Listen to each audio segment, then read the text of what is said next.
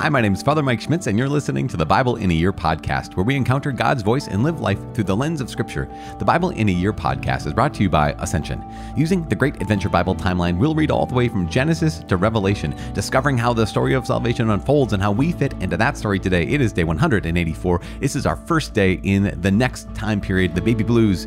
As you probably heard Jeff introduce this time period in the podcast before this, hopefully you got to listen to that interview, setting the stage for the period of the exile. So the baby blues are being sung because exile. Yeah, horrible. But we are reading 2 Kings chapter 18 today, 2 Chronicles 29, and we're praying Psalm 141. If you've been a little bit overwhelmed by the length of the last couple days, we had lots and lots of chapters. Today is only 3 chapters, which is great. And also, we're back in sync with 2 Kings and 2 Chronicles. We're back in the same time period. Remember that 2 Kings is kind of written as the thing happened, or, at least right after the events happened. 2 Chronicles is likely the last final book written in the Old Testament, chronologically at least. And so this is looking back and retelling the story, or telling the story again, retelling the story. So that's what we got going on today. As always, the Bible translation I'm using is the Revised Standard Version, the Second Catholic Edition. I am using the Great Adventure Bible from Ascension. If you want to download your own Bible in a Year reading plan, you can visit ascensionpress.com/Bible in a Year. You can also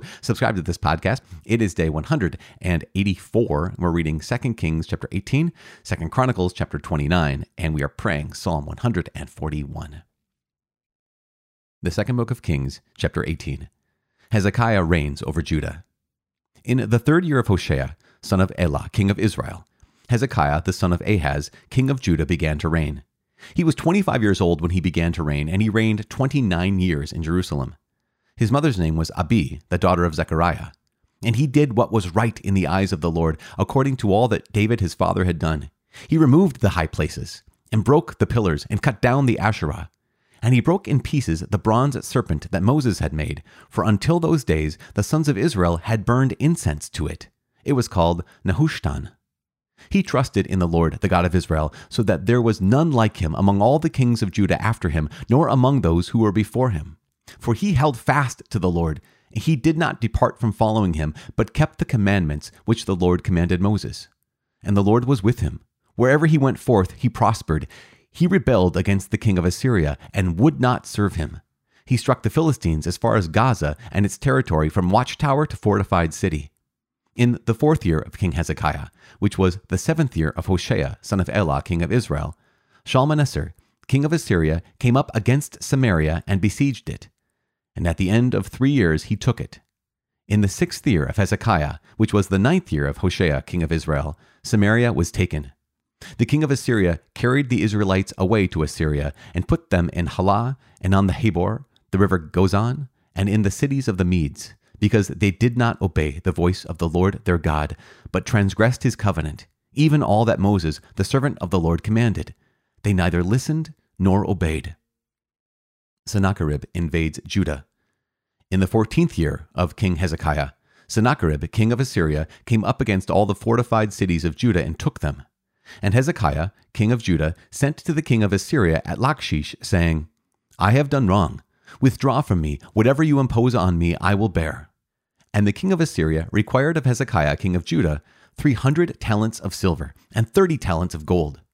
And Hezekiah gave him all the silver that was found in the house of the Lord and in the treasuries of the king's house. At that time Hezekiah stripped the gold from the doors of the temple of the Lord and from the doorposts which Hezekiah king of Judah had overlaid, and gave it to the king of Assyria. And the king of Assyria sent the Tartan, the Rabsaris, and the Rabshakeh with a great army from Lachish to King Hezekiah at Jerusalem. And they went up and came to Jerusalem. When they arrived, they came and stood by the conduit of the upper pool which is on the highway to the fuller's field. And when they called for the king, there came out to them Eliakim the son of Hilkiah, who was over the household, and Shebna the secretary, and Joah the son of Asaph the recorder. And the Rabshakeh said to them, Say to Hezekiah, Thus says the great king, the king of Assyria, On what do you rest this confidence of yours? Do you think that mere words are strategy and power for war? On whom do you now rely that you have rebelled against me? Behold, you are relying now on Egypt, that broken reed of a staff, which will pierce the hand of any man who leans on it. Such is Pharaoh, king of Egypt, to all who rely on him. But if you say to me, We rely on the Lord our God, Is it not he whose high places and altars Hezekiah has removed, saying to Judah and to Jerusalem, you shall worship before this altar in Jerusalem? Come now, make a wager with my master the king of Assyria. I will give you 2,000 horses if you are able on your part to set riders upon them. How then can you repulse a single captain among the least of my master's servants when you rely on Egypt for chariots and for horsemen? Moreover, is it without the Lord that I have come up against this place to destroy it? The Lord said to me, go up against this land and destroy it. Then Eliakim, the son of Hilkiah, and Shebna and Joah said to the Rabshakeh, please, speak to your servants in the Aramaic language, for we understand it. Do not speak to us in the language of Judah within the hearing of the people who are on the wall. But the Rabshakeh said to them, has my master sent me to speak these words to your master and to you, and not to the men sitting on the wall, who are doomed with you to eat their own dung and to drink their own urine? Then the Rabshakeh stood and called out in a loud voice in the language of Judah, hear the word of the great king, the king of Assyria. Thus says the king, do not let Hezekiah deceive you, for he will not be able to deliver you out of my hand. Do not let Hezekiah make you rely on the Lord by saying, the Lord will surely deliver us, and this city will not be given into the hand of the king of Assyria. Do not listen to Hezekiah, for thus says the king of Assyria, make your peace with me and come out to me. Then every one of you will eat of his own vine, and every one of his own fig tree, and every one of you will drink the water of his own cistern, until I come and take you away to a land like your own land, a land of grain and wine, a land of bread and vineyards, a land of olive trees and honey, that you may live and not die. And do not listen to Hezekiah when he misleads you by saying, the Lord will deliver us. Has any of the gods of the nations ever delivered his land out of the hand of the king of Assyria? Where are the gods of Hamath and Arpad? Where are the gods of Sepharvaim, Hena, and Ivvah? Have they delivered Samaria out of my hand? Who among all the gods of the countries have delivered their countries out of my hand, that the Lord should deliver Jerusalem out of my hand? But the people were silent, and answered him not a word, for the king's command was, do not answer him. Then Eliakim the son of Hilkiah, who was over the household, and Shebna the secretary, and Joah the son of Asaph the recorder, came to Hezekiah with their clothes torn, and told him the words of the Rabshakeh.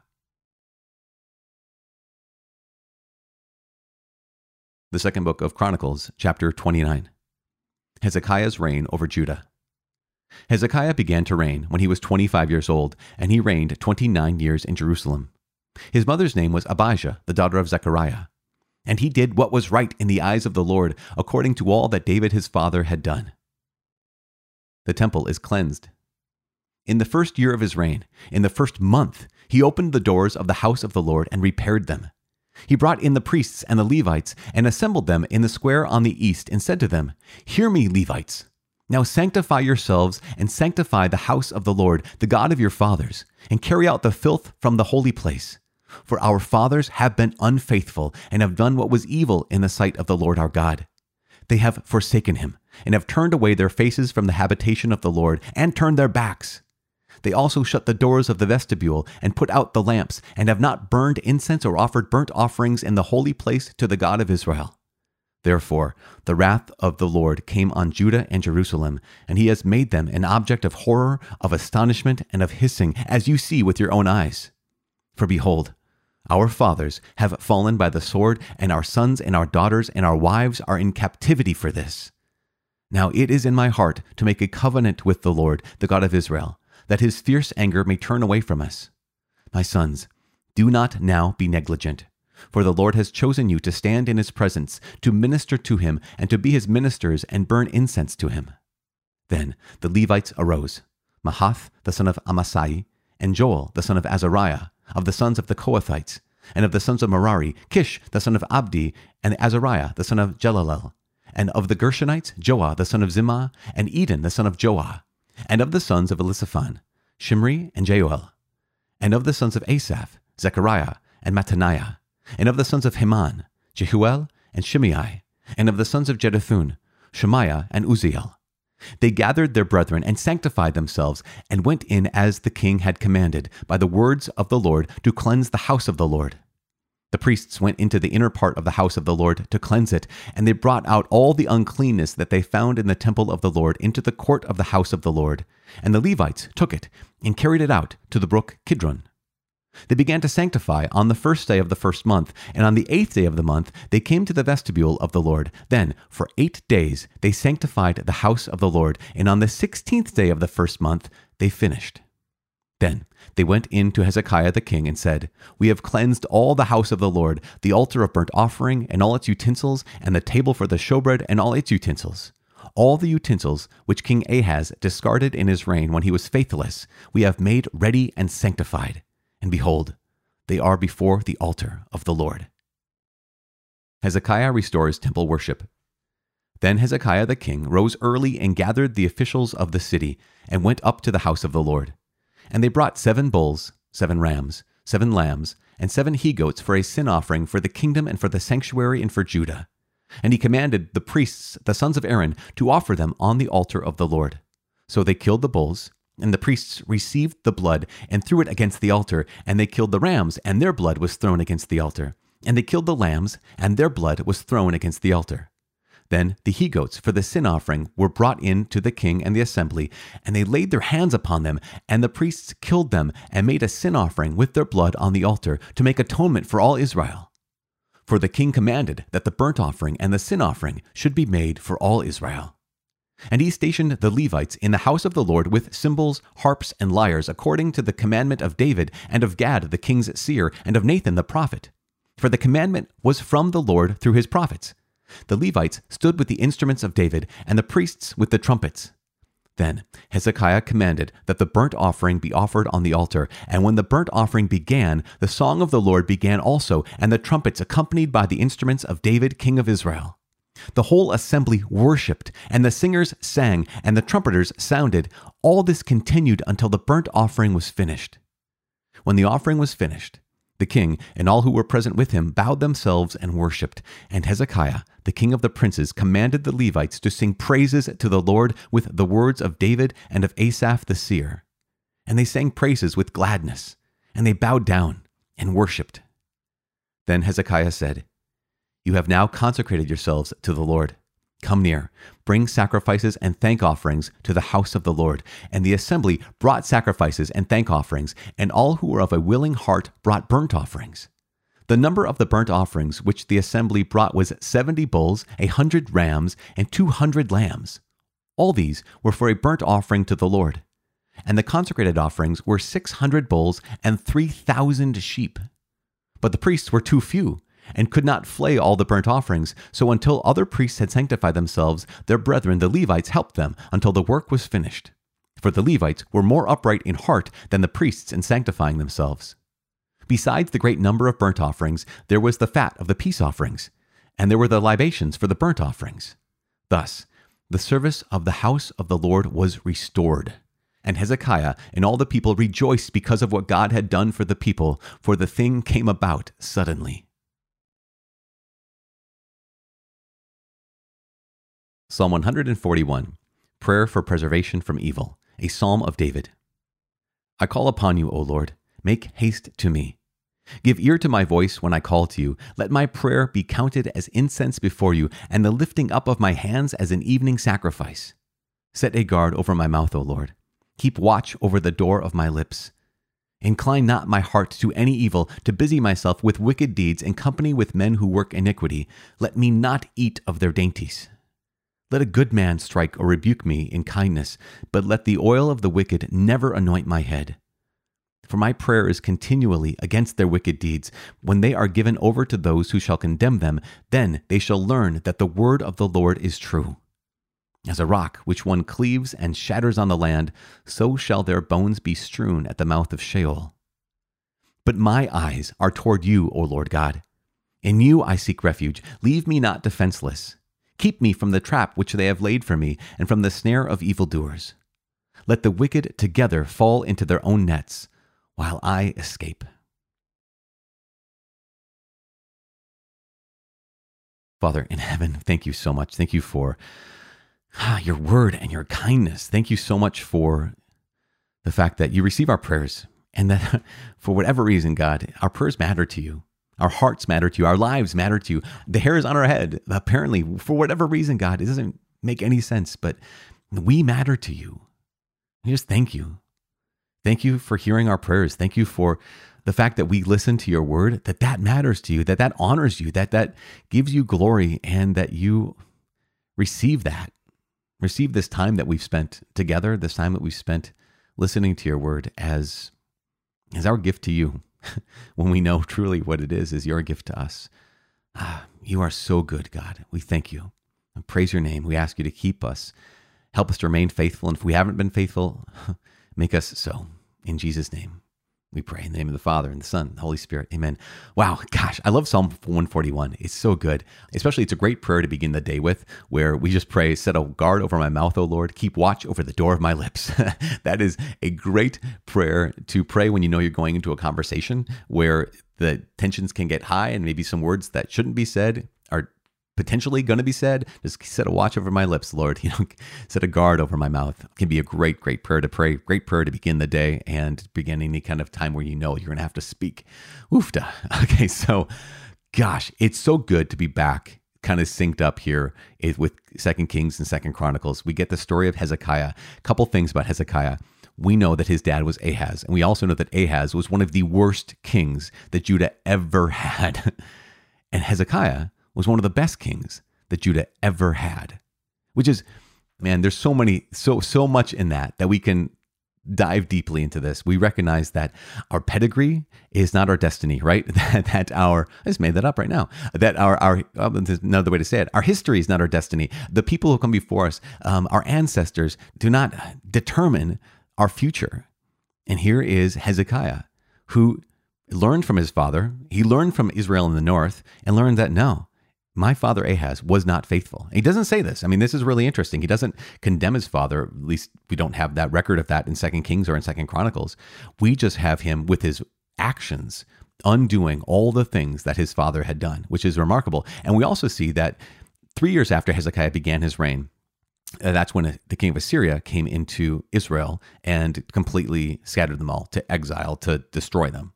And so I'm sure that Hezekiah also saw, yeah, this is what they did in the north. That unfaithfulness, right? That lack of faithfulness leads to this destruction.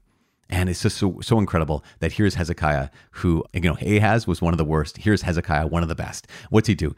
He reinstitutes true worship. He reinstitutes true worship, which is just remarkable. In 2 Chronicles, it says that basically the restoration process, the restoration steps were basically immediate. In the first year of his reign, in the first month of his reign, he begins to tear down. Remember, some of those decent kings, they reestablished worship in the temple, but they were not willing to cut down all of the sacred poles and the Asherim and all those kind of things. And you think, why? Why were they not willing to do that? Well, you're not willing to do that because people outside of the city of Jerusalem, they like to go to those sacred poles. They like to go to those other places of, idols and like to pray in those places. And so you might just keep your people happy by letting them do what they want to do, as opposed to leading them into holiness. And this is one of those things where when you're the person in charge, here's the king, is the person in charge. Your responsibility is, yes, for yourself, but also that responsibility to be able to say, I might have to make some decisions that people will not like. I'm sure that Hezekiah got pushback because all of his ancestors had left those people alone. Yep, you can imagine people out in the country saying, listen, you can reinstitute temple worship. That's no problem. Just leave our private idols out of it. Like, leave our sacred poles, leave our Asherim, leave those out of it. And yet Hezekiah was not willing to do that. He reinstated not only true worship in the temple, but he also removed those false gods from the people of the land. And that is going to be so important. He had to take that stand against the people because next chapter, he's going to take a stand for the people. In fact, we even saw that in 2 Kings 18, right? We have this ambassador from the king of Assyria, Sennacherib.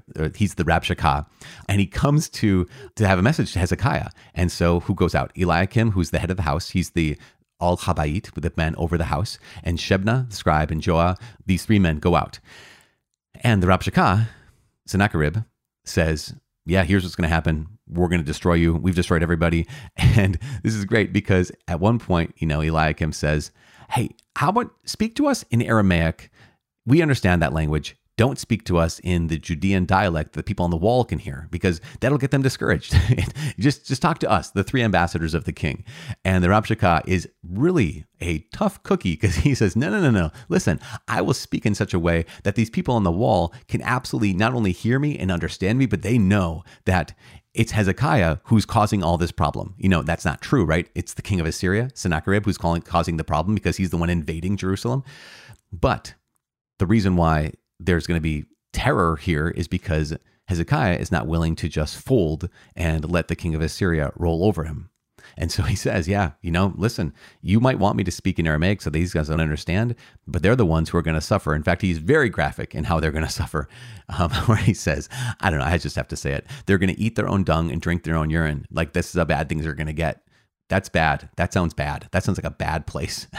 And even that Rabshakeh, right, the emissary of the king of Assyria, Sennacherib, what does he do? He says, listen, we've conquered all of these cities. We've conquered all of these people, and not one of their gods helped them. I know you have your Hezekiah, he's religious, he's faithful to the Lord your God.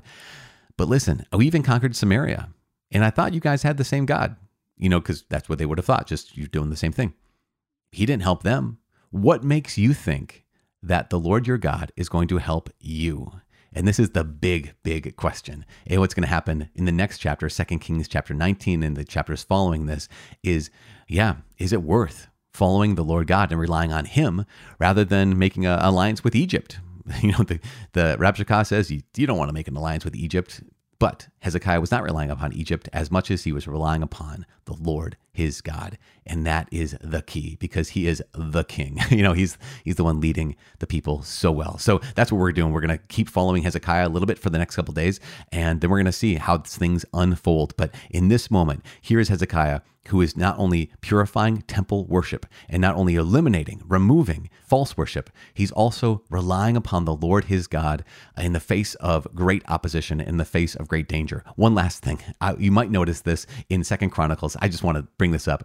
All the stuff we read from Leviticus and Numbers and Deuteronomy, isn't that making sense now? Where it says, they brought all these bulls and goats and lambs, and they took them, slaughtered them, and splashed the blood on the altar. And even they took these he-goats, right? And they laid their hands on the he-goats. Why? Remember, they were scapegoats. And when they laid their hands on him, they were placing the sins of the people symbolically upon the heads of those he-goats, and then, slaughtering them and whatnot. What a gift. You guys, we know this now because we've gone through Leviticus, we've gone through Numbers, we've gone through Deuteronomy, we've heard about this. And so now, hundreds of years later, when Hezekiah and the Levites are doing this, we're like, oh yeah, I totally know that. So congratulations, you guys. Good job. You're at day 184, and you're getting to know God's word more and more fully, knowing that it's so important to give God what he asks for in worship, and then to trust in the Lord when our backs are against the wall and when we're facing incredible opposition. I know so many of you in this community, this Bible in a Year community, you're facing opposition right now. And so we are praying for you. Let's keep praying for each other. Please pray for me. My name is Father Mike. I cannot wait to see you tomorrow. God bless.